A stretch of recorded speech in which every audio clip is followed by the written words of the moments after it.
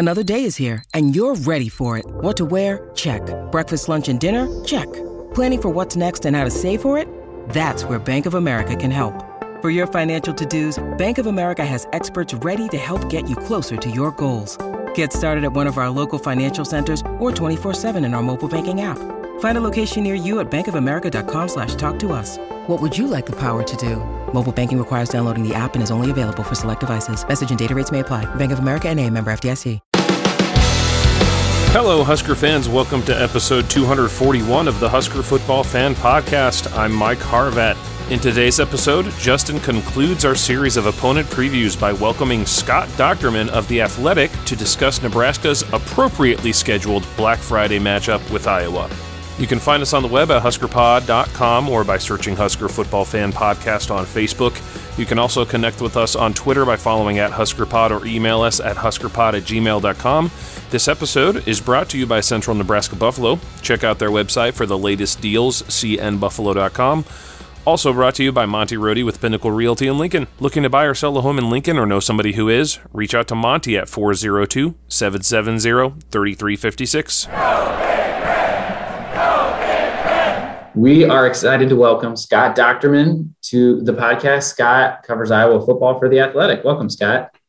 Hey, thanks for having me on. I really appreciate it, Justin. The pleasure is ours. Let's just start by looking back. I had to refresh my memory on Iowa's season in 2020, and starts off kind of a tumultuous offseason. Starts off with a couple losses, and I think a lot of Nebraskans are like, well, is this it for Kirk? And then he reels off 6 wins. Things are rolling, and then the last 2 games get canceled. How do you look back? What do you think of when you think of that season? I mean, how do you put that all together? Yeah, it's tough to compartmentalize it all because there's so much going on, and first of all, you can't explain the 2020 season. We'll just put COVID in the rearview mirror, but without the allegations by dozens of former African-American players who, really kind of railed against Iowa's culture to some extent. Yeah. And a lot of that was focused on the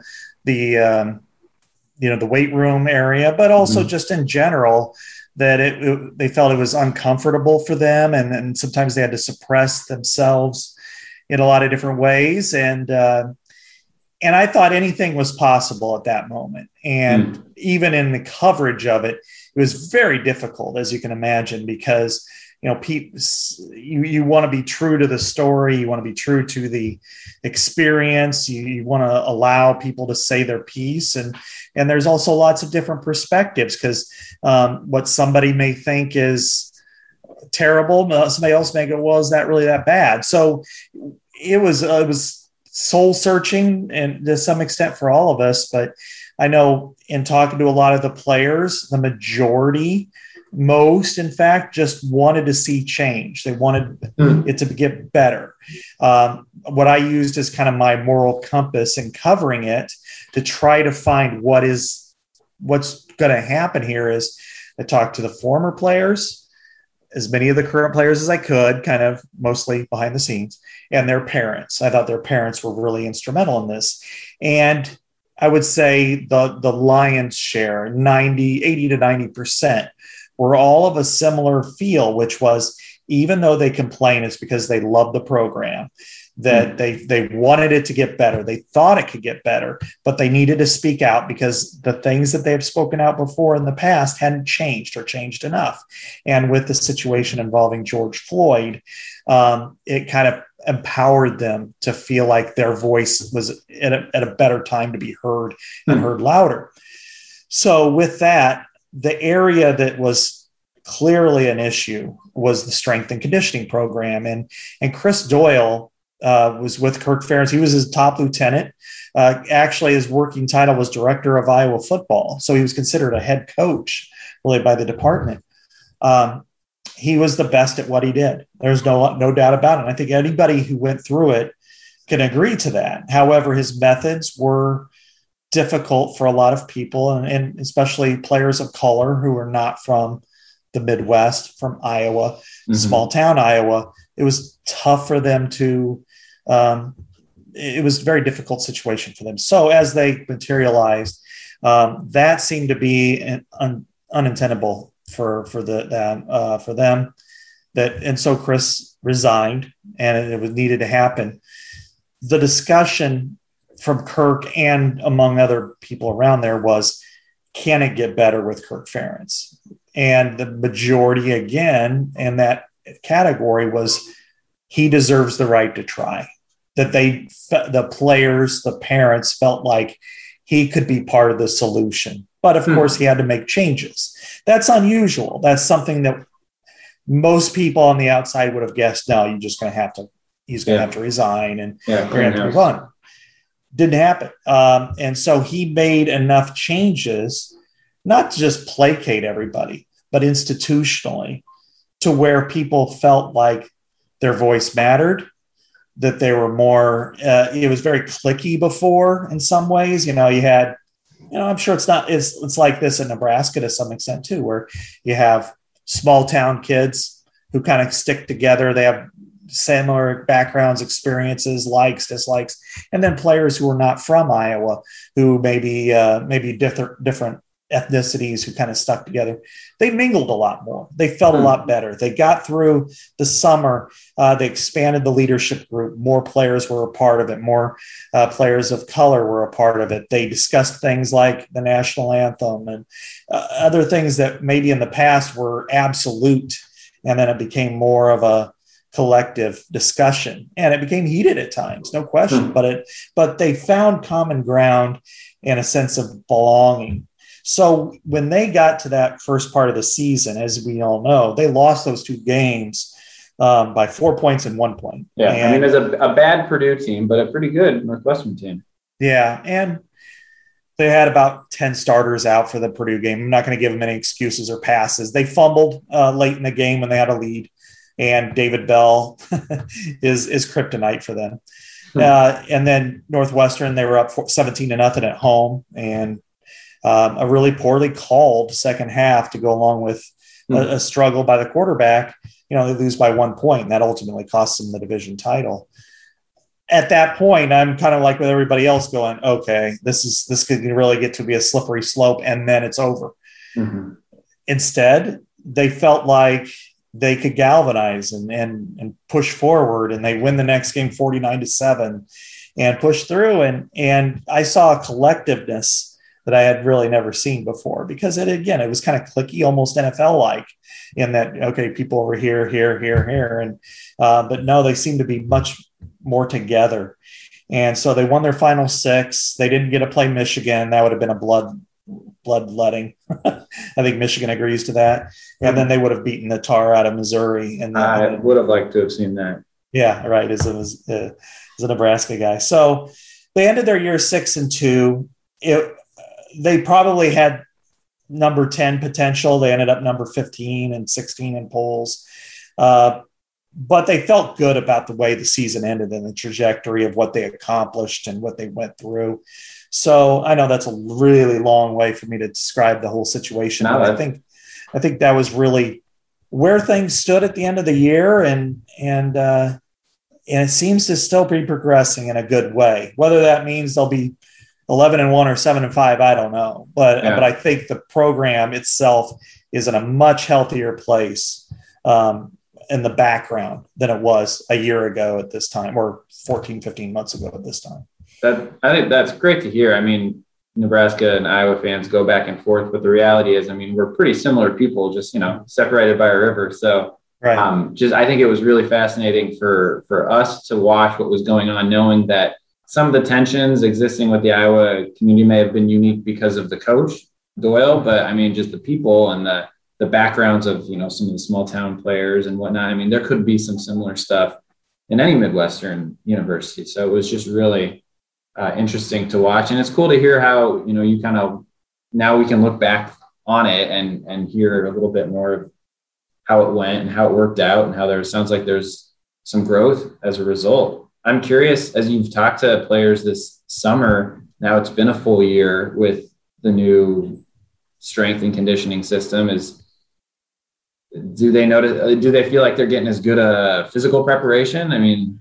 Is it same old Iowa? I mean that in a good way in terms of development.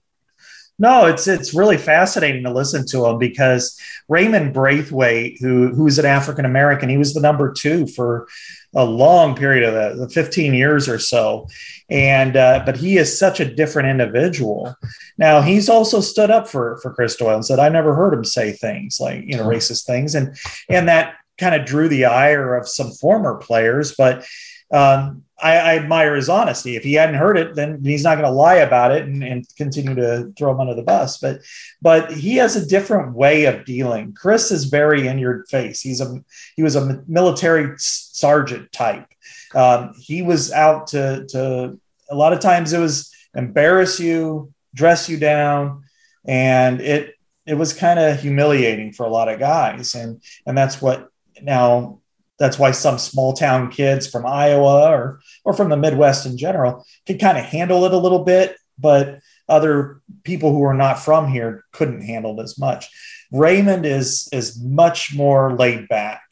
He's not a in-your-face guy. He's more matter of fact. He doesn't really raise his voice. And so it's really kind of a 180. However, the results have been pretty comparable. I mean, there have been a couple of records broken, in the weight room. And I think it's going to be interesting to see how this team competes, not only this year, but in the future. Because if that style works, if then everything that Chris Doyle ever really said is BS, that, hey, to be that kind of a guy. Now, his training methods and what he was able to do for the program, yes, he took 3 stars and turned them into NFL guys. And he built up a lot of kids that came in weighing 230, 235 pounds, or even like Mike Daniels, who's 215, turned him into a longtime NFL player at 300 pounds and do it in a healthy physical way.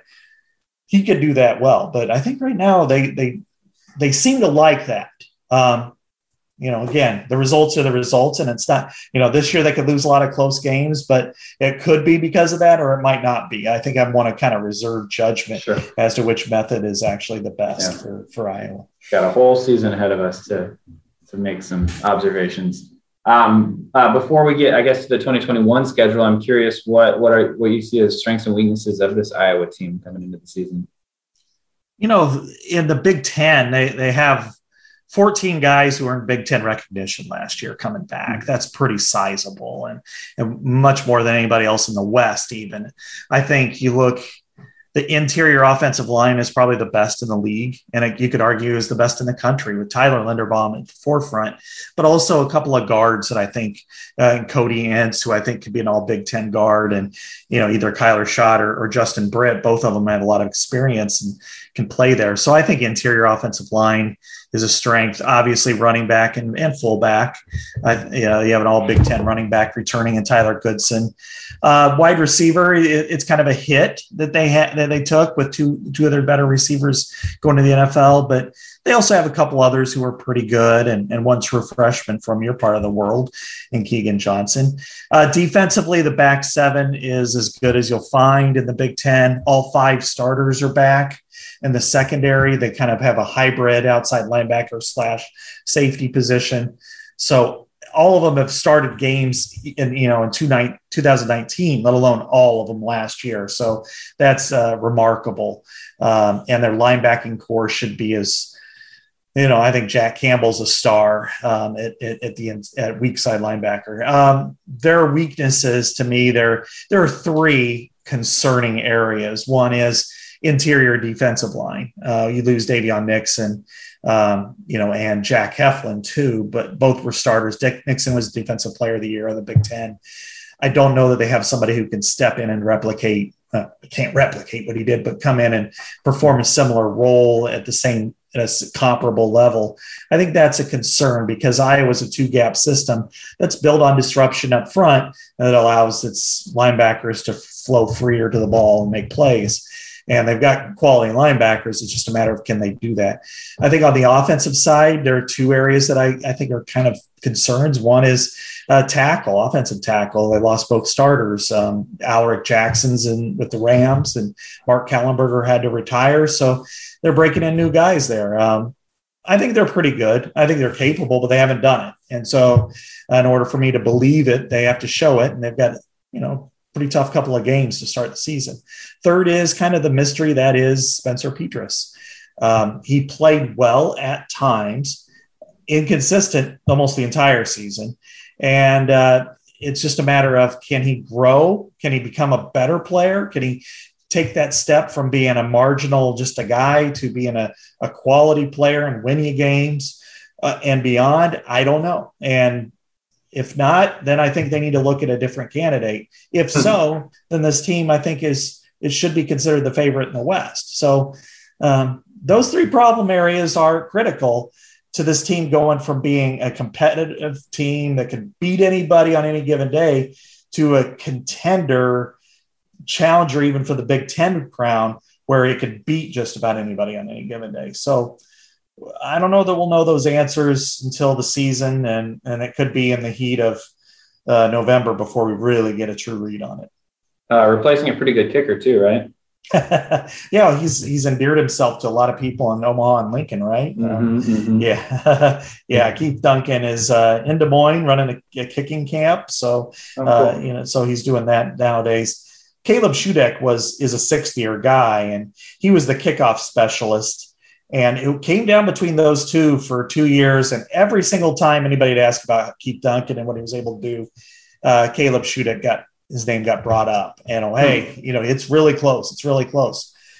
Well, it's his job now as a sixth-year guy. Yeah. And, again, we won't know that until the wind is howling at Memorial Stadium. But he's got to kick a game-winning field goal or do it at Madison, Wisconsin, or Ames, Iowa, to know if he's any good or not. So do I think he can? Sure. But I got to see it too before I write it down that he's going to do it.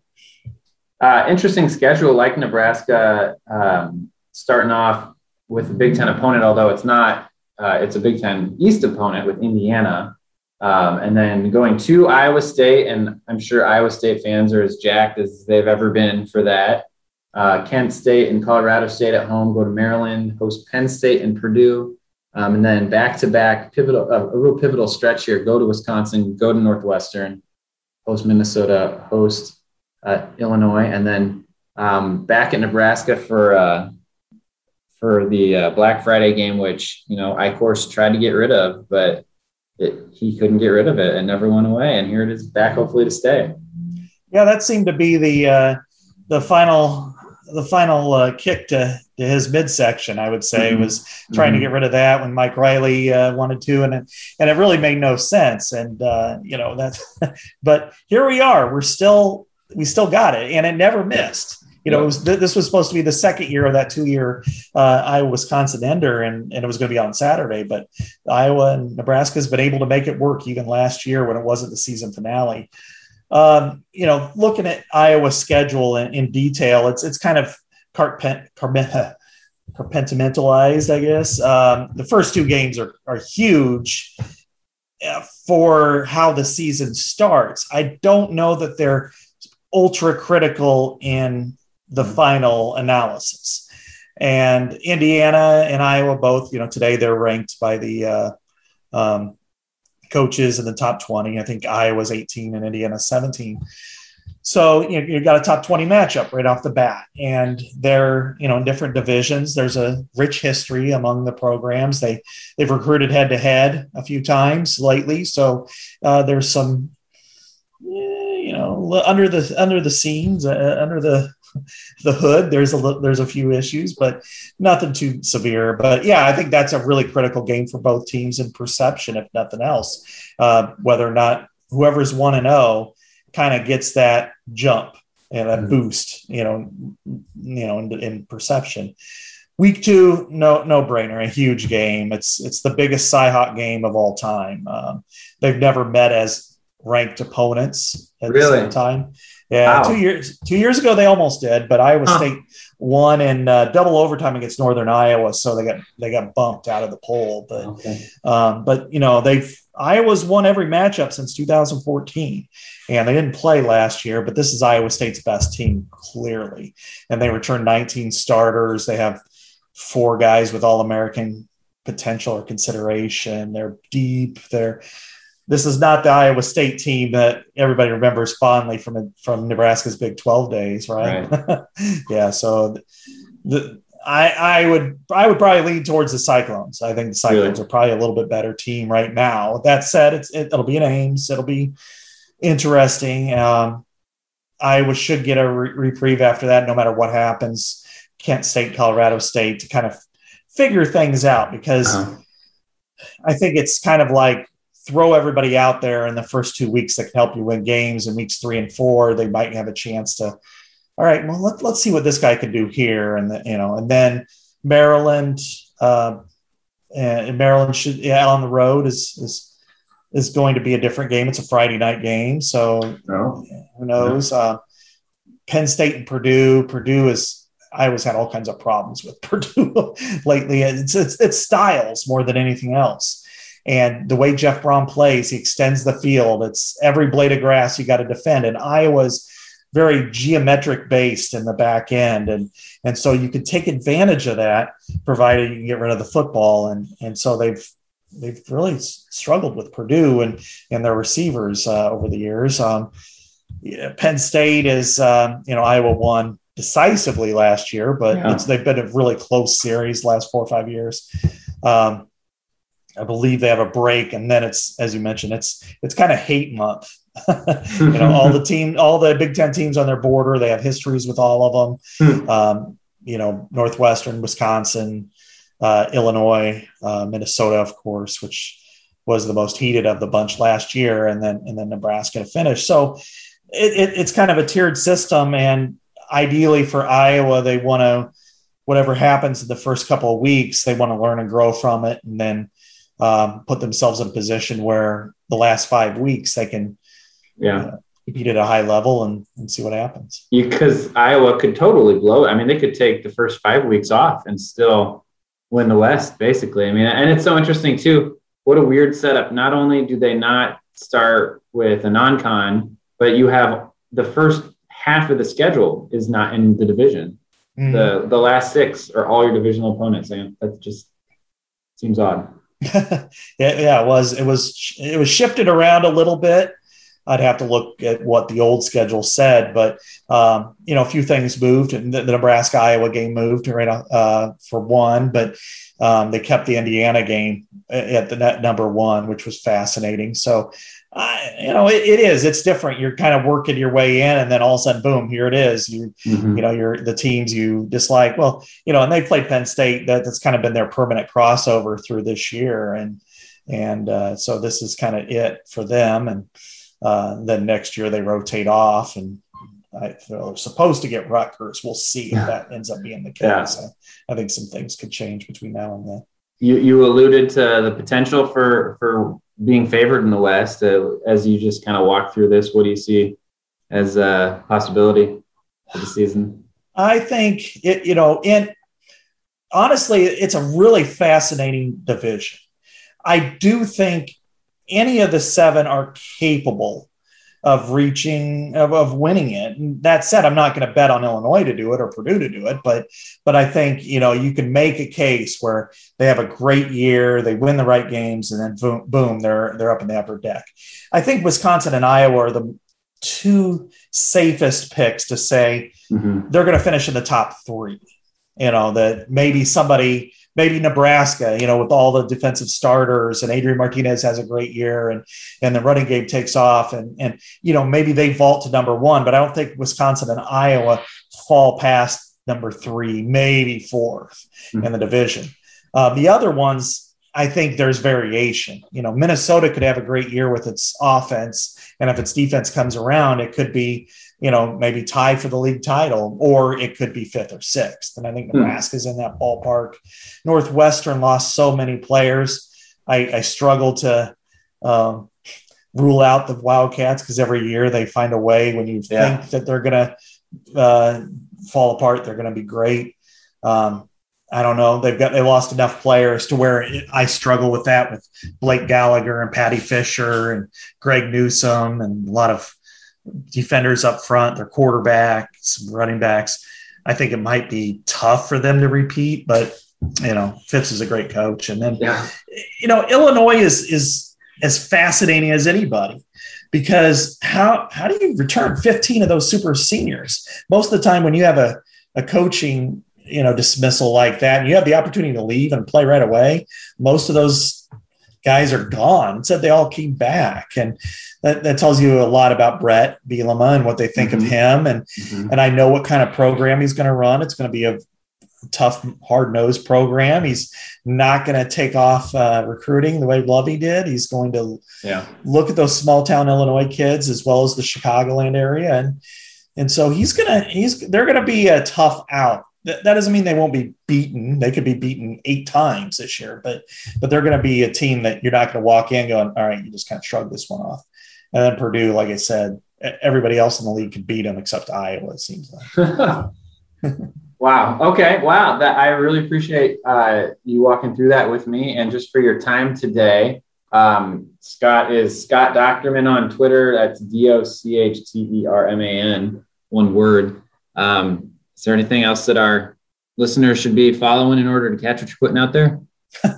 Well, we're now kind of in the season mode. So whether it's me or my friend and colleague Mitch Sherman writing about the Huskers all the time, and any of us, Jesse Temple at Wisconsin, we got Matt Fortuna who's writing a lot about the Big Ten, somewhat at large. Same thing with Nicole Arbach. We've got a pretty good stable of writers at the Athletic. So follow along. It's good. I'm excited for the year. I think everybody is, just to get some normalcy back. And honestly, I cannot wait until that first game, in Champaign, which should be more referred to as Schlitz, Illinois, because it's less Champagne and more like Schlitz.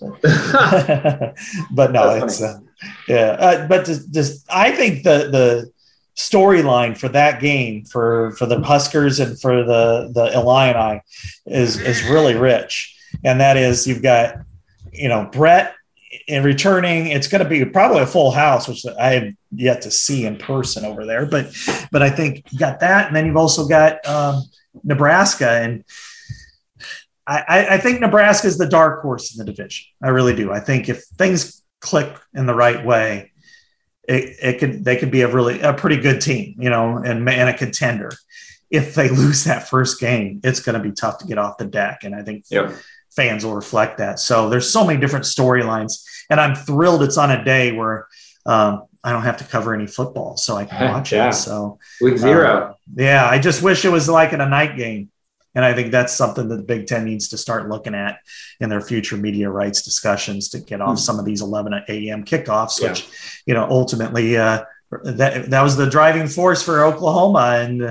And no longer is a return to the Big 12 any kind of possibility now. That door seems closed with Oklahoma and Texas bolting. So you're stuck in the Big Ten forever. I don't think as much as people talk it, I don't think anybody was ever looking back in this last month has been like, told you so, this is why we did what we did. And it's been a rough transition. I think I tweeted yesterday that watching the Olympics has been kind of like watching Nebraska's athletics, where the women kick butt and the men are just kind of like, okay.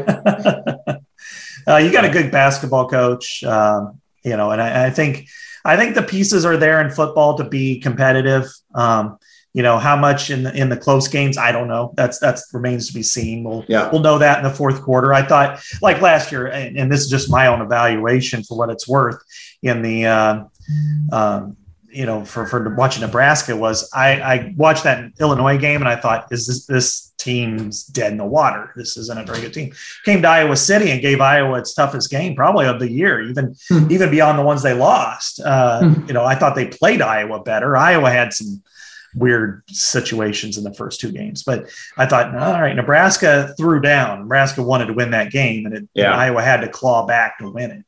And so if every game has that effort, and no dips, not get high and mighty after beating Penn State. 0-6 Penn State, I think. Yeah, right. If you don't have, hey, we've arrived. If you play every game with that attitude, then sure, it could come down to the last 2 or 3 games and still might be a divisional contention. And that's all you ask for. Yeah. Play Wisconsin and Iowa in that 6-day period. Winner gets the crown, and If not, hey, you put yourself in a position to where you feel like you can compete again. And that'll probably change all the attitudes, wouldn't it, in Nebraska? Sure. That if you can be that, hey, we're throwing down against these teams. We feel good about it. The future's bright. We're in the Big Ten. Let's just move forward. There's no looking back. I think that would be helpful. You take out that Illinois performance from last year, and I do think we all feel a lot better about the state of things. So, well, hey, I do really appreciate this, and look forward to following your work in the coming season. Enjoy it. All right. Thanks so much for having me on. I really appreciate it. My pleasure.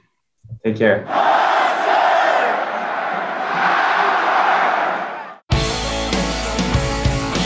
And that will do it for our series of opponent previews this offseason. Thank you so much again to Justin for conducting these surveys, for getting all the scheduling done, for reaching out to the various reporters. Here we are, just a couple weeks away from the season beginning. If you have enjoyed what you've heard throughout this summer, please tell a friend, tell a family member. Show somebody how to subscribe to our podcast, even if it means you physically take their phone and say, here, tap on these things. There you go. You're subscribed. Whatever you got to do, we'd greatly appreciate it.